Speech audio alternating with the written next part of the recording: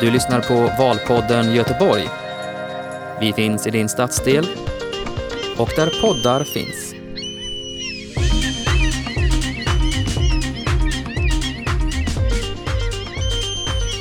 Ja, välkommen. Du lyssnar på Valpodden Göteborg och idag är vi i Torslanda, Roden. Ja, på Kulturhuset Vingen och en trappa ner från biblioteket i ett café. Ja, och vi ska alldeles strax här prata med Karin Pleijel som är gruppledare för Miljöpartiet.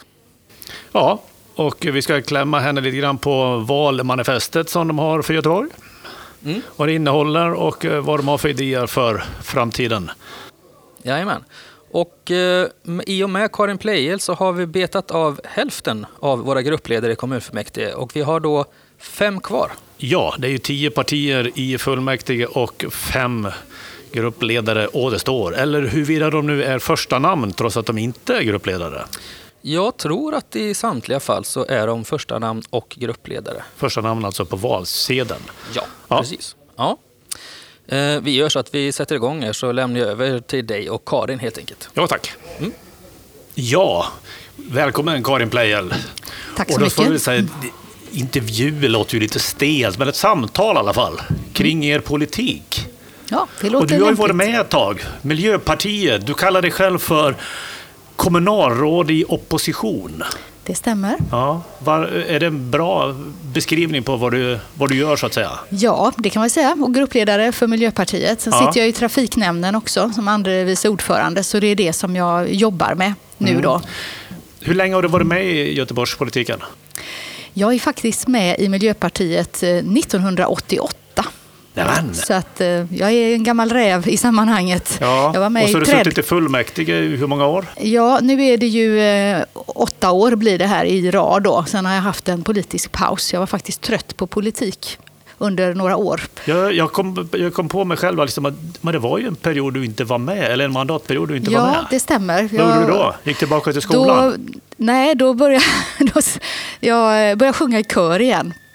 Jag tycker det är det roligaste som finns, att sjunga i kör. Så gjorde det på heltid? Nej, men jag kände väl att min fritid gick åt så väldigt mycket till möten och annat. Så att och så skrev jag faktiskt en lärobok under den tiden också. Så att jag höll på med annat. Men efter 1,5 år så kände jag att det här med politik, det är himla roligt att vara en del i demokratin på det sättet som man är. Alla är ju en del av demokratin, men just på det politiska sättet. Så att jag började bli mentor för unga andra miljöpartister och så kände jag att nej, jag vill tillbaka.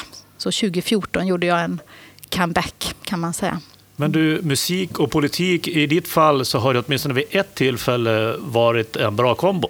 Absolut, flera tillfällen. Du spelade åtminstone vid ett tillfälle ukulele på ett fullmäktigesammanträde kan jag minnas. Ja, det stämmer. Vi ville se till att det kunde finnas gatumusik i Göteborg. Vi tyckte att det var en viktig del av ett... Och så lätta upp stämningen på mötet.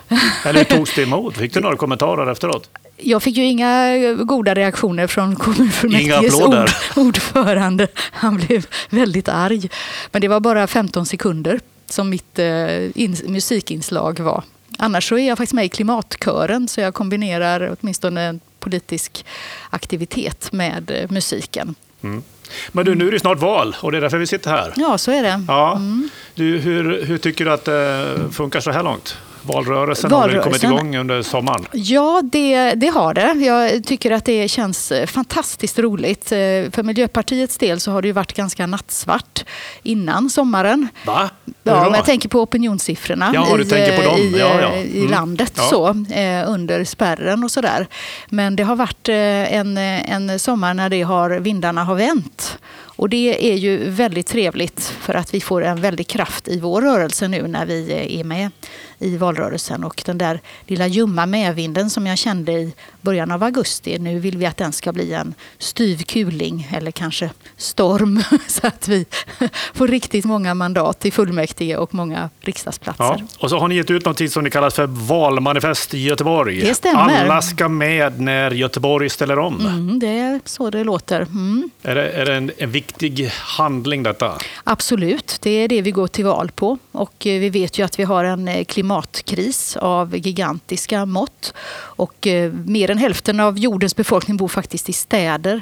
Så just städer som ställer om och blir klimatneutrala och bibehåller en god livskvalitet för medborgarna har en väldigt stor möjlighet att bli förebild för andra städer. Och speciellt om en bilstad som Göteborg lyckas ställa om till ett klimatneutralt gott liv för göteborgarna.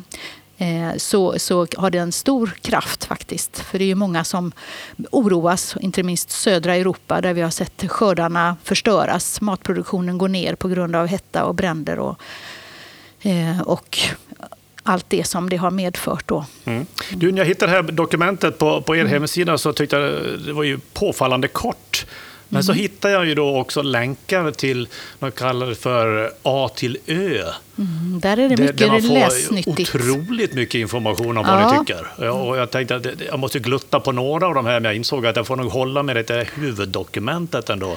Och sen göra lite djupdykningar. Men är det så det är tänkt? Ja, det är tänkt att till exempel så skriver vi ju en del om cykling och sådär. Men att allt ryms inte i ett valmanifest som du säger. Och då kanske man är intresserad av hela vår cykelpolitik. Och då finns det under rubriken cykel till exempel. Just det. Så att, Vill man veta jättemycket om er så finns det ganska mycket att läsa in. Ja, då är A till Ö att rekommendera. Ja. Jag tänkte i alla fall börja med, och jag citerar inledningsvis. Vi i Miljöpartiet vill ha en stad som är bra både för människor och miljö och där det är bra att leva för alla. Och då tänker jag, men det finns väl ingen i Göteborgspolitiken som vill någonting annat? Det kan man ju tänka så. Och det är ju viktigt för oss att vi har... Miljöpartiet bygger på 3 solidariteter. Den är med natur och djur, den är med kommande generationer och med människor här och i hela världen. Och det här med kommande generationer, det är ju viktigt att förstå att det tror jag inte finns något annat parti som har med den formuleringen.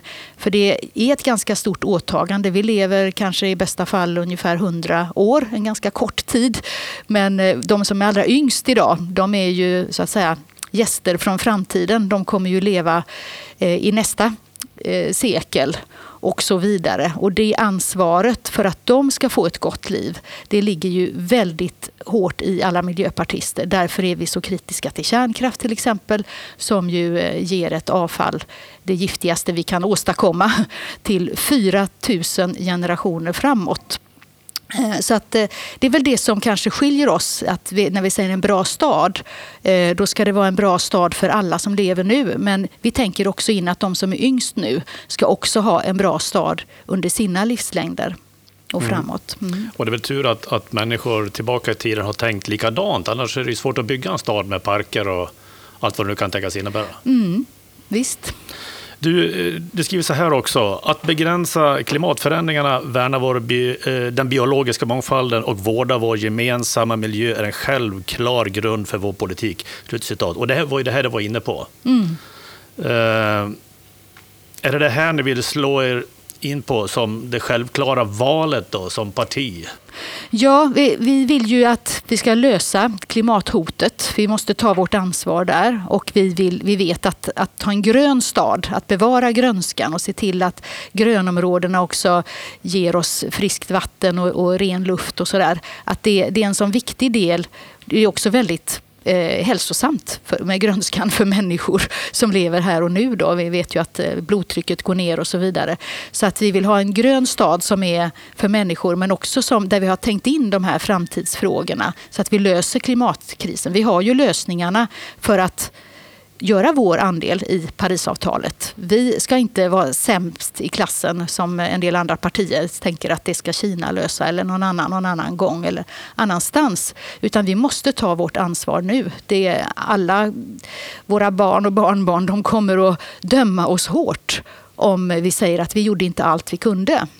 Så att det behöver vi göra. Och då har vi, vår politik för Göteborg har den långsiktigheten i sig, att det vi gör nu, det är steg för steg för att det faktiskt ska bli ett samhälle som håller för kommande generationer. Men andra partier säger ungefär samma sak, att Göteborg ska vara ett föredöme miljöpolitiskt. Tycker ni ändå att det är för lite, det de föreslår? De har ju inga förslag för att göra det. Det är ju en stor skillnad. Man måste ju faktiskt göra åtgärder, göra en skillnad, någonting som inte är som vi gör nu. Vi vet om vi fortsätter bara business as usual, då har vi ett katastrofscenario framför oss. Det är ju ingen som tvivlar på det. Väldigt få som tvivlar på det idag.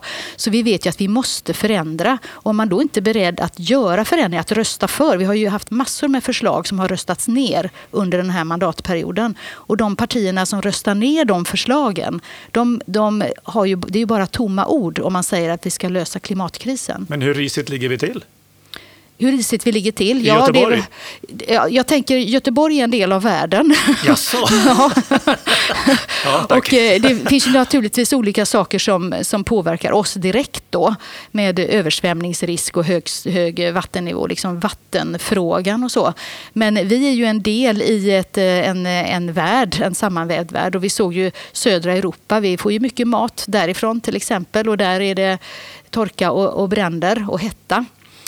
Så att det påverkar oss på det sättet. Och FNs klimatpanel menar ju att människor som inte kan bo kvar och livnära sig på de platser de är idag, det är ju hundratals miljoner, och de pratar även om miljarder om man drar ut de här längre då, om vi inte klarar Parisavtalet, som inte kan bo kvar. Så det innebär ju att väldigt många kommer att fly till vårt land till exempel. Och det är ju också en del i att vi måste lösa klimatkrisen nu, att man förstår konsekvenserna av att inte göra något. Hur känner du då när de här mätningarna om väljarnas viktigaste frågor, att klimat och miljö hamnar en bra bit ner på listan? Lag och ordning säger de är det viktigaste, sjukvård, skola, utbildning, flykting, invandring, och sen kommer klimat och miljö på plats 5. Ja, det är ju så att hade man frågat det här i Spanien eller Frankrike, så tror jag att man hade haft en annan prioritering, därför att man där är så väldigt påtagligt påverkad av klimatförändringarna. Jag var i Holland för några år sedan och de säger att här står vi upp till knäna med klimatförändringar. De är ju väldigt medvetna om vad en högre havsnivå innebär för att de inte ska få någonstans att vara. Så att det är ju ett dilemma kan man säga, när konsekvenserna är så enormt stora.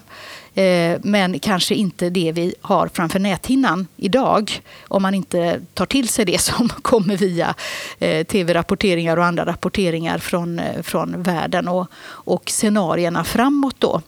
Så att brott och straff tycker jag är en jätteviktig fråga, för att jag bor ju i Göteborg och är väldigt mån om att man ska ha en trygg stad där man känner sig väldigt säker på att skolan ger det som mitt barn behöver. Man ska aldrig tveka på att skolan är bra eller inte.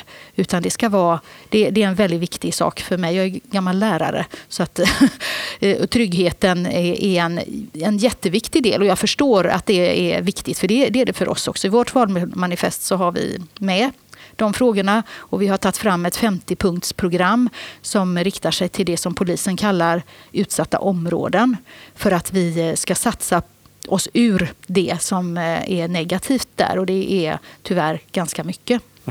Ni skriver så här också, att vi har lösningarna för de stora samhällsutmaningarna. Och vilka är då dessa enligt Miljöpartiet?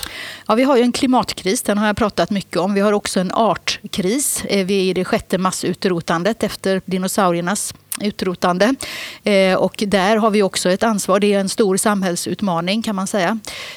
Vi är helt beroende av naturen. Vi kanske inte tror det när vi går på gatorna här, men det är grunden för vår levnad förstås. Och sen är det i Göteborg då, så är det ju segregationens negativa konsekvenser, och där är trygghetsfrågan segregationen är en viktig samhällsutmaning. Stora klyftor säger ni? Stora klyftor, absolut. Det är en stad som ingen mår bra av när det är stora klyftor. Men hur kan utvecklingen ha blivit sådan då? För att jag tänker att alla snackar om att det blir sämre, och ändå så jobbar politikerna med det här, och även förvaltningar och tjänstemän som förmodligen sliter sitt hår för att komma till rätta med det. Ja, det finns ju mycket som blir bättre och annat som blir sämre. Det är ju en ganska komplex värld vi lever i. Vi ser ju till exempel att upplevd trygghet har minskat under den här mandatperioden när Alliansen har styrt och pratat väldigt mycket om att de jobbar med den frågan. Men i människors uppfattning så har det gått åt fel håll då. Axel Josefsson sa att det har blivit tryggare runt Brunnsparken. Ja, det är väldigt många ordningsvakter där. Jag jobbar ju där varje dag. De går runt och tittar på världen. Så det är problem på andra ställen istället då? Ja, det är ju ofta så när man till exempel med ordningsvakter så flyttar man saker och ting. Så därför är det ju otroligt viktigt med det som vi kallar förebyggande arbete. Förskola, skola, socialtjänst, en meningsfull fritid och jobbmöjligheter. Det är ju en grund och polisen ska göra sitt jobb. Det är otroligt viktigt att polisen kan lagföra brottslingar. Och de ska kunna göra sitt jobb bra så att man känner att är det något som har hänt så åker personen fast som har trätt över lagen. Men vi i kommunen, vi ska göra vårt jobb i detta och det handlar ju om det jag nämnde då, det förebyggande arbetet. Vi ska inte släppa det här med klimat och miljö och sånt. Ni skriver så här då, under rubriken klimat och biologisk mångfald, citat: klimatförändringarna och utarmningen av den biologiska mångfalden är vår tids största utmaningar. De beslut vi fattar idag är avgörande för planeten och för alla kommande generationer. Göteborg ska vara ett globalt föredöme och visa vägen för hur en hög välfärd kan kombineras med ett hållbart samhälle. Slut citat. Och det här låter ju oerhört dramatiskt. Ja. Är det så dramatiskt? Jag tror inte att, om man ser till vår omställning så är den ju någonting som går hand i hand med en bra och kanske till och med ökad livskvalitet. Om vi har mindre stress och mindre buller omkring oss så mår vi bättre. Vi har ju en vision om en 15-minuters stad. Jag vet inte om du tänkte komma in på den. Vi är på väg in där så småningom. Ja. Och det är ju ett sätt att visa att det här kommande samhället, det som vi ska över den här fossila tröskeln och över till det andra samhället. Där är det ju till exempel om vi bygger staden som en 15-minuters stad, då betyder det att var du än bor i stan så ska du känna att det mesta jag behöver i min vardag, det kan jag nå inom en kvarts gång- eller cykelavstånd. Sen behöver vi ha väldigt bra kollektivtrafik för alla kan inte ha sitt jobb till exempel inom den här radien. Men det är ju ett sätt att visa att det är en hög livskvalitet när man inte behöver sitta i bilköer som jag vet att många här i Torslanda gör, utan det mesta som man behöver i sin vardag når man i närheten. Och sen ska kollektivtrafiken vara spetsig och väldigt attraktiv och snabb. I det här citatet så har ni också med att Göteborg ska vara ett föredöme. Hur kan det bli det? Och ett globalt föredöme? Ja, vi är ju en del i ett europeiskt samarbete väldigt tydligt och Göteborg har blivit utsedd av EU att bli en av de klimatneutrala städerna som går före till 2030 att bli klimatneutrala. Så vi har faktiskt, Axel Josefsson har skakat hand och skrivit under på att det här ska hända. Och då kan man ju bli väldigt frustrerad när man ser, ja men gör något då. För att det kräver ju handling. Det låter fint men det betyder ju att EU ser Göteborg som en av dem som kan gå före här.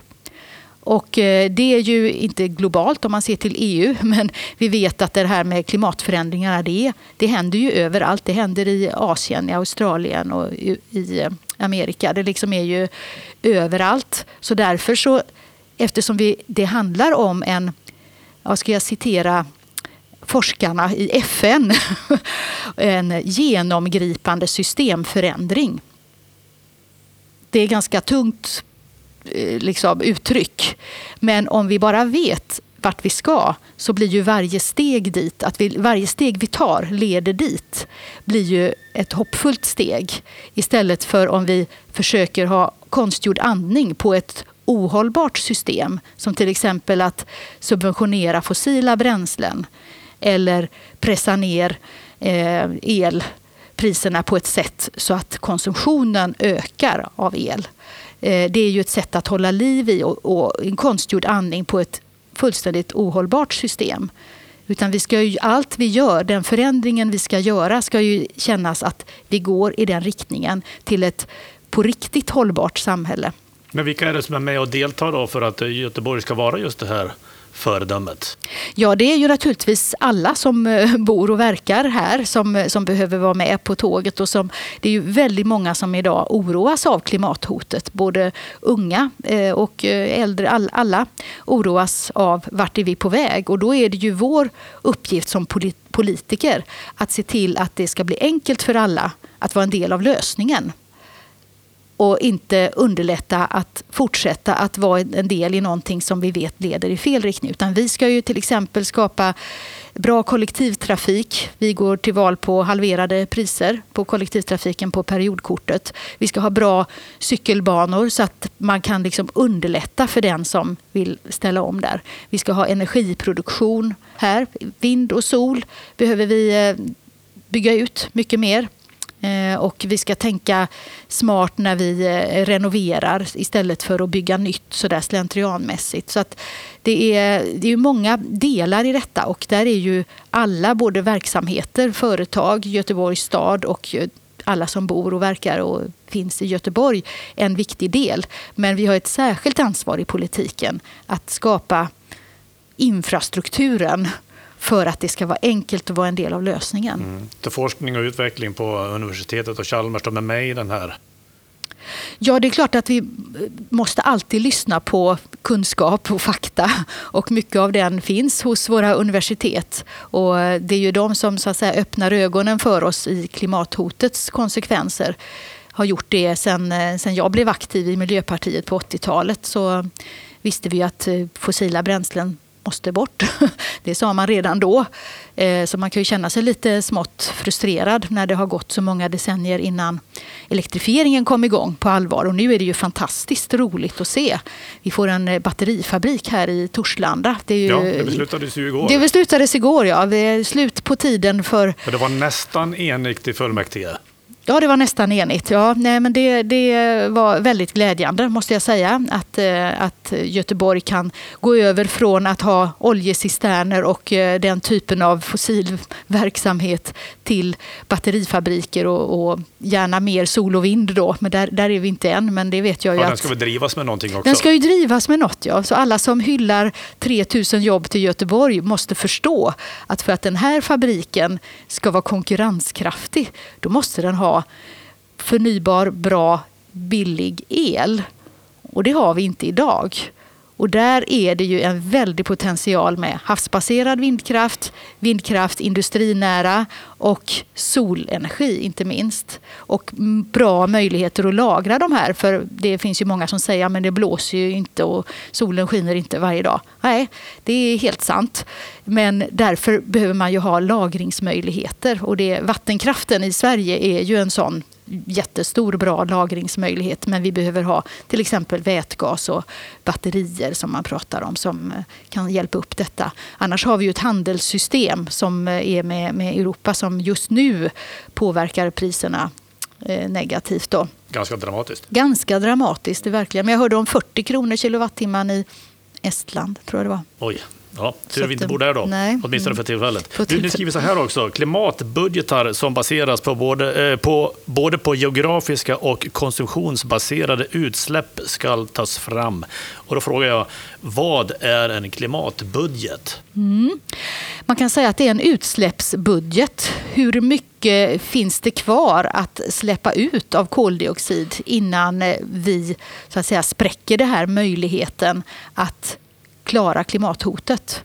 Så att om vi säger att vi har 1000 ton i den budgeten, vi kan släppa ut 1000 ton till innan vi spräcker då det här målet med Parisavtalet, 1,5 graders målet till exempel. Så kan man ju tänka att ja, men då kanske vi ska, om vi har 10 år på oss, fast vi har bara 8, 2030 det var 8 år, så är det 10 ton per år då till exempel som man kan släppa ut och sen är det bomstopp. Och så Göteborg har en egen mängd? Ja, precis. En utsläppsbubbla som vi har att släppa ut under all framtid. Och då är det ju, om vi fortsätter som nu så är ju den slut om ett par, 3 år. Utan för att den här utsläppsbudgeten ska hålla, då måste vi ju trappa ner på ett lite mer överlagt sätt. Mm. Du, jag är lite fundersam också. Är det därför ni tycker att man ska renovera och rusta upp Valhallabadet och Skandinavien istället för att bygga nytt? Ja, man kan säga att det handlar ju både om klimat och miljö. Det handlar också om en respekt för vårt kulturarv när det gäller Valhallabadet, som ju är en ikonisk byggnad. Speciellt den här, du har varit där säkert, den vackra mosaikväggen och miljön där inne som är helt unik. Så att för oss är det självklart att vi ska spara på våra resurser. Det är inte bara energi och liksom den frågan, utan det handlar ju om annat också, material och så. Så att riva en byggnad som vi vet med en utredning faktiskt kan renoveras för att fungera som ett bad under lång tid framöver. Vi vill naturligtvis upprusta så att det blir uppgradera, så att det blir möjligt att ha till exempel tävlingar i modern klass och sådär, så att man bevarar de fina delarna, så att när vi går där, du och jag, på Valhallabadet i vår framtid, då är det, här är vi nya Valhalladelen och här går vi in i den vackra gamla delen. Och Skandinavium är ju mer kanske miljö- och ekonomiskäl egentligen. Till en mycket lägre kostnad så kan man uppgradera och renovera Skandinavium för att hålla måttet för vad våra världsstjärnor idag kräver. Takkonstruktionen till exempel behöver man jobba med då. Men det också finns en kommunal utredning där det visar att det är betydligt billigare att göra så. Och världsstjärnorna kommer inte att rata Göteborg, och Frölunda Hockey kan få träna där i en stor arena under tiden, utan att, om man river så som de andra partierna då vill, så är det ju att man river, och då blir ju de ju av med en väldigt viktig och stor arena under många år. Ja, det var väl inte helt okontroversiellt heller att de inte har någonstans att ta vägen Frölunda Hockey. Men ni stod inte bakom det här beslutet i alla fall. Ett av 2 tror jag, partier som inte ville bygga nytt. Nej, vi vill inte att riva och bygga nytt. Det tillhör kanske slit- och släng-eran som vi ser att vi har lämnat eller måste lämna. Men en del partier verkar leva kvar i den filosofin. Och det är väldigt främmande för oss när vi vet att vi lever på en begränsad planet med begränsade resurser. Då måste vi tänka smart. Vi har väldigt bra hjärnor och tänka ut hur kan vi göra detta energismart, resurssmart. Och då är det bättre att renovera. Och sen ibland kan det ju vara så dålig kvalitet. Vi var ju helt öppna för det när vi tittade på den här utredningen med Valhallabadet. Det kanske är så dåligt så att det blir liksom inte görbart. Men utredningen visar att det är fullt möjligt. Du byter område helt och hållet. Demokrati, jämställdhet och mänskliga rättigheter har ni en rubrik i det här. Och citat: alla ska känna sig välkomna i Göteborg oavsett kön, etnicitet, trosuppfattning, funktionsnedsättning, sexuell läggning, könsidentitet, könsuttryck eller ålder. Slutcitat. Måste man poängtera sånt? Det kan man ju tycka att det är överdrivet, men vi vet ju tyvärr hur det ser ut för hbtq-personer till exempel och människor med annan hudfärg och så. Att vi har en tyvärr ökande brist på tolerans i de som många råkar ut för dagligen. Så att både det som en ytterlighet av det är ju rasism som tyvärr ökar. Och där behöver vi stå pall och inte tro att bara för att vi har kommit mycket längre så kan det inte vända och gå åt fel håll. För vi ser ju precis det hända. Så man måste försvara rätten att vara den man är och inte diskrimineras för det. Utan känna att jag har en plats här, jag kan leva mitt liv som jag vill. Det blir ju också hedersrelaterade frågor och aktuella i det sammanhanget. Där en del begränsas av det skälet och det finns andra som begränsas av en allmän intolerans. Och det finns olika skäl till att inte alla känner det här som vi vill uppnå då. Du, sen tycker ni att man ska införa kommunal rösträtt från 16 års ålder. Varför är det viktigt tycker du? Eller vad tycker Miljöpartiet är viktigt? Varför tycker Miljöpartiet? Man kan säga att det var en utredning som hette Demokratiutredningen, tror jag, som kom fram till just detta, att det skulle stärka demokratin. Eftersom idag när vi har 18 års ålder så blir det ju så att genomsnittet är att det är en 20-åring som röstar för första gången. Och det här, om man skulle sänka det till 16 år så skulle genomsnittet bli 18 år då. Och vi ser att unga är väldigt medvetna om världen och är en viktig del. Det är ju deras, som jag sa, de är ju gäster från framtiden. Speciellt den som föds i detta ögonblick är ju verkligen ett exempel på det. Så att det är fullt rimligt att de har ett inflytande över det som kommer bli deras liv.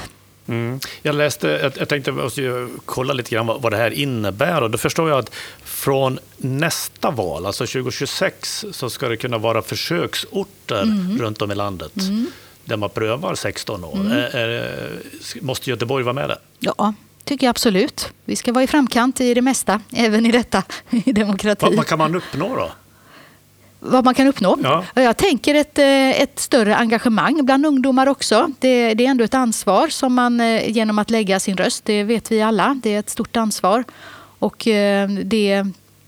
jag tänker att det kan bli en annan vitalitet i demokratin och kanske hur man formulerar sina budskap och så, när man vet att det här är personer som kommer att leva in i framtiden.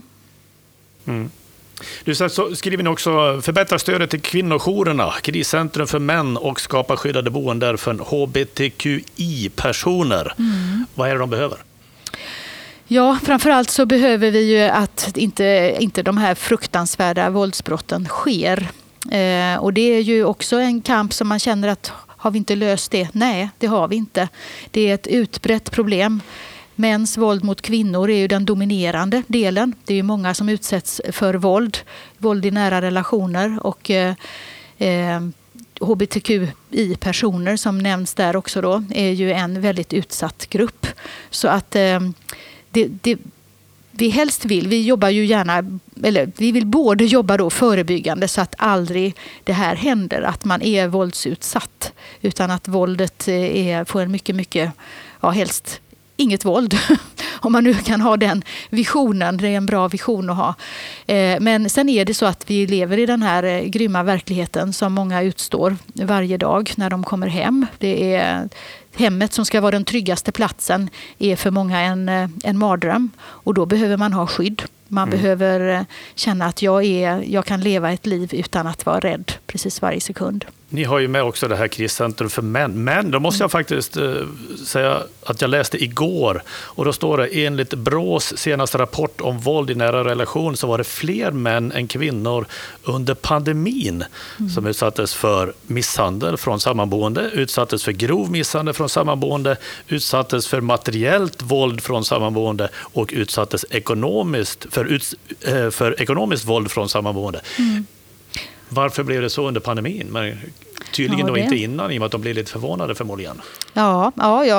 Jag har inte svaret på det, men att våld i nära relationer, oavsett vilket kön det är på den som slår och den som blir slagen, att det ökade under pandemin, det är ju inte kanske så konstigt med tanke på att många blev mer låsta till hemmet så att säga. Sen är det ju det grova våldet är ju väldigt dominans på att det är mäns våld mot kvinnor som är det stora problemet. Men det här säger ju tvärtom då. Ja, men jag vet inte om det var det grova. Det lät som våld är ju en väldigt mångfacetterat begrepp. Och det, som du nämnde, ekonomiskt våld och psykiskt våld, det är ju också väldigt allvarligt. Men om man ser till det grova fysiska våldet så är det en klar dominans att det är mäns våld mot kvinnor som är problemet. Men alla typer av våld ska vi ta på allvar. Ja, det är ju problem oavsett. Det är det. Ja. Sen skriver ni också att alla förskolor och skolor ska ha ett aktivt jämställdhetsarbete. Jag får utveckla lite grann. Ja, det är ju skolans förlängda arm i det här just nu, säger vi då. Ja, men det är ju våra normer och vad vi tänker om varandra, hur en kvinna och en man ska vara, vad det är som är. Det präglas väldigt mycket i skolåldern och förskolan också.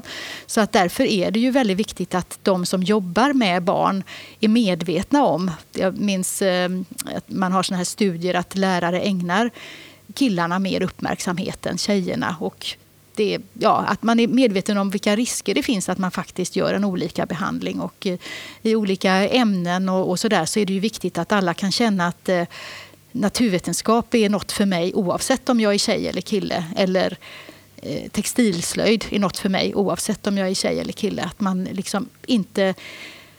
Att man motarbetar, för det finns ju fördomar, finns ju alltid. Men skolan har en väldigt viktig roll att se till att man har möjlighet att förverkliga sina drömmar oavsett vem man är.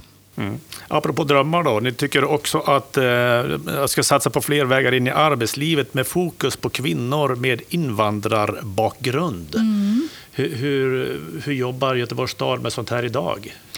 Ja, det verkar inte vara tillräckligt bra då. Nej, man kan säga att det finns ju en väldigt stor potential. Jag var ute i Lövgärdet i förra veckan och träffade Tidigt föräldrastöd, en förening som ligger där. Pratade med många mammor. Och det är ju ett exempel på en grupp som är väldigt sugna på att komma ut i arbetslivet. Och som vi behöver kanske ge några trappsteg till för att det ska gå smidigt att göra det.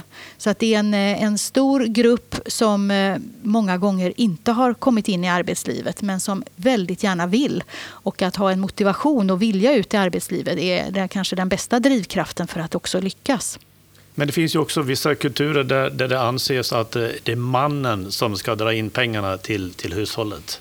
Kommer man förbi det när man hamnar i Sverige eller hur ser man på det? Ja, allt är ju komplext med oss människor, vad vi har med oss och vad man tänker att det är normalt och sådär. Därför är det ju viktigt att stötta dem som vill bryta kanske en sån patriarkal sammanhang då. Där vi lever ju i ett jämställt land. De flesta kommer ju från mindre jämställda länder eftersom vi är en av de mest jämställda i hela världen. Så det är inte så konstigt om man har med sig en ojämställd bakgrund så att säga. Men då är det ju vår uppgift som inte minst som politiker i vårt samhälle här där vi tycker att jämställdhet är en extremt viktig fråga. Och att då stötta dem som vill, till exempel kvinnor som vill ut i arbetslivet som kanske inte självklart har det med sig. Hur många är det ungefär som är ute i arbetslivet idag bland invandrarkvinnor? Finns det något siffra på det? Jag vet att det är en väldigt låg siffra. Att det är en låg siffra just där, men jag har inte någon siffra i huvudet. Och det är okvalificerade jobb, merparten då kanske? Ja, det är ju precis som med alla grupper av människor så är det ju en enorm spridning. Det finns ju utbildade som har med sig en jättelång utbildning från sitt hemland eller att man går här och utbildar sig eller att det är sådana som inte kräver arbeten som inte kräver utbildning. Så att allting handlar ju om individer. Det finns inte en quick fix i det här. Liksom, nu ska alla börja och jobba med det här. Jag såg en dokumentär för ett antal år sedan och där var det en iransk man. Han hade varit biträdande oljeminister och praktiserade nu på förskola. Är det där de hamnar liksom? Ja, det kanske är jättebra. Jag vet inte, han kanske är en person som har mycket god hand med barn. Och i så fall kan han ju ha hamnat rätt. Men annars är det ju viktigt att ta tillvara den kompetensen. Det är ju en av de stora positiva delarna med att vi får så många som kommer utifrån som har med sig så mycket erfarenheter och kunskaper och att då inte ta tillvara dem, det blir ju ett resursslöseri. Det är ju många som kör taxi till exempel som är väldigt kvalificerat utbildade. Sen finns det faktiskt väldigt många, inte minst kvinnor, som är starka entreprenörer, företagare. Jag vet, det blir den somaliska gruppen som jag känner lite bättre kanske då. Där när man inte kan bo, dels när man är i Somalia men också när man kommer till andra länder så blir man framgångsrika företagare. Och där är det ju en bakläxa för Sverige för vi inte har lyckats och underlätta för dem som faktiskt har en sån entreprenörsanda att faktiskt göra sitt nytta här i Sverige då, och göra det de tycker att de gör bäst. Vi får riva ner lite byråkratiska trösklar kanske? Ja, det är inte fel. Det är väldigt krångligt när det gäller företagsamheten. Det är det verkligen. Vi var inne lite på trygghet också för att komma tillbaka lite där. Stadsdelarna i Göteborg finns ju lite olika syn på hur tryggt det är och så vidare. Alltså om man tittar nu på Gårdsten där man har lyckats bli av med den här stämpeln från att vara ett utsatt område. Och jag har inte riktigt minne nu hur länge sedan det var de blev av med den stämpeln, men det borde väl ha spridit sig i staden. Varför har det inte gjort det? Ja du, Det här är en jätteviktig fråga för Miljöpartiet.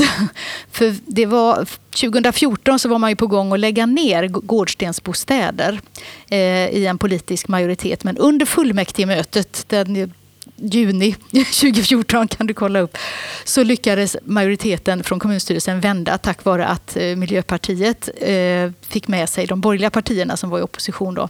Så gårdstensbostäder räddades kvar, och gårdstensbostäder är en nyckel till att det har gått så bra i Gårdsten. Därför att man har fångat upp människorna som bor där. De sitter i styrelsen, de sitter i majoritet i styrelsen, får en egen makt, och man satsar på att det ska vara ett centrum som fungerar där det är handel och det liksom blir livaktigt. Massa sociala frågor. De har gjort så otroligt mycket bra. Och vi har ju velat se deras modell i andra stadsdelar också. Och det är många som hyllar Gårdsten. Men nu kom det ju ett förslag för inte så länge sedan, Framtiden AB, stora koncernen för alla bostadsbolag i Göteborg, sa att vi ska göra i Biskopsgården, för att komma till rätta med den otryggheten som finns där, så ska vi starta ett bolag i Biskopsgården enligt Gårdstensbostäders modell. Det är nödvändigt för att kunna fokusera på de problemen lite mer koncentrerat och lösa de problemen. Det var bara 2 partier som röstade för det förslaget som kom där. Och det var Miljöpartiet och Socialdemokraterna. Alla andra partier röstade emot. När man vet att det här skulle kunna vara en nyckel, det är ju naturligtvis inte allt, utan det krävs ju jättemycket arbete, men en nyckeldel i hur man organiserar arbetet kommunalt för att kunna ha förutsättningarna att vända utvecklingen i Biskopsgården då. Man föreslog samma modell i Tynnered också. Nu har man hittat kanske någon annan väg fram där. Men det är ju precis som du säger. Polisen brukar säga, varför åker ni till New York och tittar på brottsbekämpning? Ni ska åka till Gårdsten. Och det är ju den modellen som vi vill ta tillvara. Och Miljöpartiet står helhjärtat för att vi ska göra detta. Och just det här att ge egen makt till de som bor där, att de sitter i styrelsen, är en väldigt viktig fråga för oss. Vi gillar ju kooperativ och när människor är medskapare överlag. Och det här är ett exempel på där man kan vända en utveckling tillsammans med medborgarna som bor där. Hur förhoppningsfull är du då att det händer rejäla saker under den här mandatperioden som kommer? Ja, det beror ju på vilka partier som lyckas få en majoritet. Moderaterna är ju inne på att vi ska inte ha några utsatta områden efter att Nej, det är ju naturligtvis en bra, det är ju en jättefin målsättning, men sen kastade de ju det huvudförslaget som kom från Framtiden i papperskorgen och sa, nej men vi ska ombilda istället, för det tycker vi politiskt är bättre, och massombilda, och inte bara i de områdena utan i hela stan då, att de som har råd ska kunna köpa sina lägenheter och de andra lämnar vi därhän. Och det är ju ingen politik som vi står för, utan vi ser ju att vi skulle behövt lyssna på det här förslaget, ta tillvara erfarenheterna från Gårdsten och inspireras av det för att göra något liknande där vi fortfarande har utsatta och särskilt utsatta områden.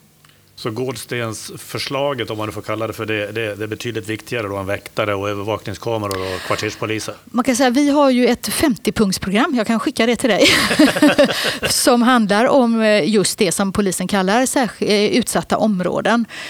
Så att det handlar ju om skola. Skolan är vaccinet för en bra framtid för barn, verkligen. Skola och förskola. Det handlar om socialtjänst, det handlar om fritidssatsningar, det handlar om våldsförebyggande arbete. Och det handlar om jobbmöjligheter till exempel. Och det är ju en mix av detta, eller liksom allt måste man ju sätta till. Men det här är ju en del då, att ge egen makt till människor i sitt bostadsområde. Så att just det här du nämner med biskopsbostäder, att bilda ett sådant bolag, det hade varit en del, eller det är en del i vårt 50-punktsprogram. Mm. Apropå skola och utbildning då, att klara av skolan är en mycket viktig faktor för ett tryggt och hälsosamt liv. Verkligen. Ja. Varför är det så viktigt? Ja, det finns ju självklart. Ja, det är det, och det finns ju mycket forskning som visar att för de barn och unga som det går snett för, då har man ofta en trasig skolbakgrund med sig. Därför är det väldigt viktigt. Behörigheten till gymnasiet är ju en sån här liksom väldigt tydligt mått då på de som klarar sin behörighet till gymnasiet och går ut gymnasiet. Där är det mycket mindre risk än att man hamnar snett i tillvaron och inte kan förverkliga det som man hade drömt om när man var barn. Men vad är det då som har gått så fel? Alltså, vi har ju fått veta att socialtjänsten ska ju jobba förebyggande, men det blir istället brandkårsutryckningar. Ja, det behövs ju bra arbetsvillkor. Om man ska jobba med sådana här svåra, komplexa frågor som vi har med trygghet och med barn som hamnar snett, då måste man ha möjlighet att utveckla relationer och jobba med det som fungerar i den miljön. Och då kan man inte vara superstressad och bara liksom mata ut sina beslut och så, utan man måste ha musklerna att jobba mer relationsinriktat, vara ute efter klockan 17 till exempel och ha det utrymmet i sin tjänst att faktiskt möta de här unga då på sin hemmaplan. Och vi vill ju till exempel ha socionomer in i skolan som ett sätt att få den kommunikationen mer tät då, för att när socialtjänst och skola samspelar, då blir det ju väldigt mycket bättre förutsättningar att hitta dem som kanske är på väg på glid och att sätta in rätt åtgärder. Det kan ju vara att familjen behöver stöd på något sätt eller andra typer av åtgärder. Det kan ju vara också funktionshinder som man upptäcker, att det handlar om att man inte fick hjälp i skolan. Man kanske halkar efter och så oj då, nej, skolan var nog inte min grej, och så hamnar man i en skolkspiral och ut på gatan och blir hantlangare åt knarklangare eller annat. Så ert recept för att komma till rätta med det här är att socialtjänsten lämnar sina kontorslokaler och sticker ut på fältet? Ja, inte bara, men att det ska finnas en närvaro från socialtjänsten i skolan. Det är en viktig del också för att inte skolan ska ägna sina resurser åt det som är socialt arbete, som ju är socialtjänstens uppgift så att säga, utan att skolresurserna ska ju gå till den allra viktigaste framgångsfaktorn för bra skola. Det är att undervisningens kvalitet är hög. Och det hade vi som en grundförutsättning i den här skolutredningen. Vi gjorde ju en omorganisation 2018. Jag var ju väldigt involverad i den, som jag var skolkommunalråd 2014 till 2018. Och vi hade 3 stycken förstärkningsområden, hette det. Och det ena var undervisningens kvalitet. Ge aldrig avkall på den. För det är ju den som gör att varje elev kan lyckas. Och så var det en likvärdig skola och så var det en stödjande struktur, en stödjande styrning. Och tyvärr så det fanns väldigt bra förutsättningar då när vi gjorde den här. Jag bara tar lite vatten. Att det var en politisk enighet kring det här och att vi skulle gå in i den nya organisationen med det här. Sen blev det ju en väldigt spretig styrning och Alliansen har styrt med sin ekonomiska tanke, det här som inte stämmer med vår då, där det har blivit försämringar på vissa håll. För vi tycker det är viktigt att de skolor som har stora behov ska få mer pengar, mer resurser, men också bättre möjligheter för lärare att lyckas i de skolorna. Och det är andra förutsättningar, andra arbetsvillkor. Man behöver ha mer tid för att göra en undervisning som fungerar när man har stora utmaningar i klassrummet. Du, vi får runda av det här så småningom. Men först måste jag i alla fall fråga lite grann om kultur och föreningsliv, skriver ni ju. Kulturen, folkbildningen och föreningslivet är viktiga byggstenar i det hållbara och demokratiska samhället. Och det här borde vara en självklarhet för alla i politiken. Är det inte det? Jag invigde inte tyvärr, men jag var med vid invigningen av Bergsjöns kulturhus i tisdags. Och det är ju en satsning som Miljöpartiet förhandlade in i budget 2012. Så 10 år senare står den där. Så att det är inte självklart för alla partier att kultur och fritid, och jag kommer inte ihåg allt du nämnde här, och demokrati. Folkbildning, föreningsliv. Ja, för att i en tajt ekonomi så blir det ju ofta sånt som inte är lagstadgat som får stryka på foten, och då kan kulturen vara i riskzonen, och bibliotek till exempel. Vi tycker det är en grundförutsättning i en demokrati att vi har bibliotek nära människor, att vi har kulturen nära där människor bor. Så att det är ett kulturhus i Bergsjön nu, det är vi väldigt glada för. Och vi går till val på att också vi ska ha ett kulturhus i Biskopsgården, för där finns så mycket potential för det. Massa föreningar och aktiviteter som passar in i ett mångkulturellt kulturhus. Mm. Och så tycker ni att det ska vara höjda stöd till det fria kulturlivet och bevara billiga lokaler för fria kulturskapare. Och så införs det ändå marknadshyror för dem. Ja, det låter ju lite dubbelt. Det låter dubbelt. Ja, vi är ju inte bakom den modellen då, utan vi tycker det är viktigt det som står där. Det var nästan så jag tänkte att jag måste ju rösta på det partiet som tycker det där, som du sa. Och det tänker jag också göra. Men det är ju en svårighet med lokaler när det är lokalbrist till exempel, och att få en schysst hyressättning i det. Och vi är inte nöjda med den modellen som Alliansen har tagit fram nu, utan vi ser det som en viktig demokratifråga att kulturlivet kan vara fritt och att det finns lokaler för fler än de som har tjocka plånböcker. Nu stadsbyggnad då. Hur ser ni på... Alltså, vissa partier går ut stenhårt med att vi ska bygga så många lägenheter och småhus och vad det kan tänkas vara, och ni skriver ingenting om antal. Är det en försiktighetsåtgärd? 20 000 trodde jag. Ja, i våra budgetar har vi gjort det. Det stämmer. Vi kanske inte har skrivit det i valmanifestet. Men vi tycker det är viktigt att vi bygger ut staden med många bostäder och med den service och infrastruktur som det kräver. Och vi ser ju att Alliansen pratar om höga tal i bostadsbyggande, men deras politik har ju varit att rasera det som var planerat och istället bygga många områden med villor och perifert då, alltså i områden där man måste sätta in jättemycket resurser för att det ska bli avlopp och vatten och allting ska fungera. Så det blir väldigt dyra boenden som de planerar, dyrt för kommunen.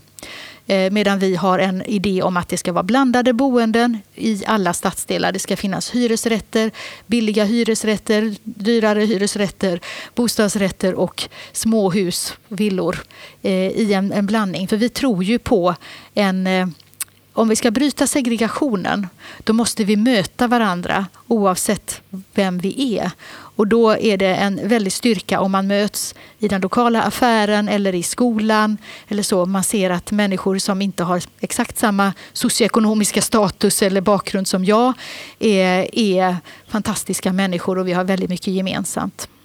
Men förtätningen av staden då, den går väl framåt i alla fall? Ja, det gör det. Det händer ju extremt mycket på den fronten just nu. Göteborgs skyline är inte riktigt den som var när jag föddes. Jag har födelsedag idag, kan jag meddela. Gratulerar! Det var ganska många år sedan. Så det har hänt väldigt mycket med Göteborgs skyline. Men vi måste ju också inse att vi är en stad som växer och som vill växa. Och de senaste 400 åren så har Göteborg varit en byggarbetsplats. Så är det även nu. Och det är ju viktigt att tänka att kollektivtrafik, hållbart resande, ska fungera i en växande stad. Därför är ju Västlänken viktig, tycker vi, för att den skapar mycket resor under mark. Och vi kan få ytan till att ha restauranger och kaféer och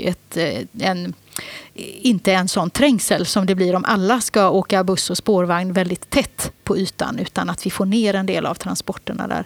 Men när man bygger nytt då, att man gör det så att kollektivtrafik och cykelpendlingsmöjligheter är medtänk från början. Vi får runda av det här samtalet. Och nu är det ju ganska kort tid kvar tills att vi har ett färdigt valresultat. Vad händer fram till valet för er del? Ja, det är ett hårt tempo kan jag säga. Så vi jobbar ju dygnet runt, höll jag på att säga, men det är ju sociala medier finns ju dygnet runt. Så att det är väldigt många som jobbar hårt. Affischeringen är ju en aktuell fråga, alla debatter, och vi är ute och pratar med människor, knackar dörr och kampanjer på många olika sätt. Vilket är det viktigaste stället att finnas på? Ja, det var sociala svårt. medier snackar om. Ja, kanske du skulle fråga min pressekreterare som vet mer. Men jag tror det är viktigt att vara med på väldigt många ställen. Och poddar är ju inte helt fel. Det fanns ju också en GP-SIFO för ett par veckor sedan och den visar väl i alla fall på då att den rödgröna sidan har ett litet övertag. Ja, och de spekulerar naturligtvis i vilka majoriteter som kommer att kunna bildas efter valet. Hur ser du på det? Ja, för oss är ju miljö- och klimathotet väldigt viktigt att det får en förankring lokalt. Och vi ser Socialdemokraterna som en naturlig samarbetspartner. Och vi kan absolut inte tänka oss att samarbeta med Sverigedemokraterna som står väldigt långt från våra värderingar. Och Vänsterpartiet har ni haft ett samarbete med den här perioden? Ja, vi har samarbetat med alla möjliga i olika konstellationer, olika frågor och sånt. Men vi har haft ett mer organiserat samarbete med Vänsterpartiet och Feministiskt initiativ den här mandatperioden. Men det enda alltså valresultatet får ju avgöra då. Men vi kan inte tänka oss att samarbeta med Sverigedemokraterna. Och vi ser Socialdemokraterna som en naturlig part. Är det samtal ni för redan nu eller är det någonting som dyker upp efter valnatten? Vi förbereder oss på en förhandling kan jag säga. Det tror jag alla gör just nu. Men sen är det ju valresultatet som avgör hur den förhandlingen kan se ut och med vem.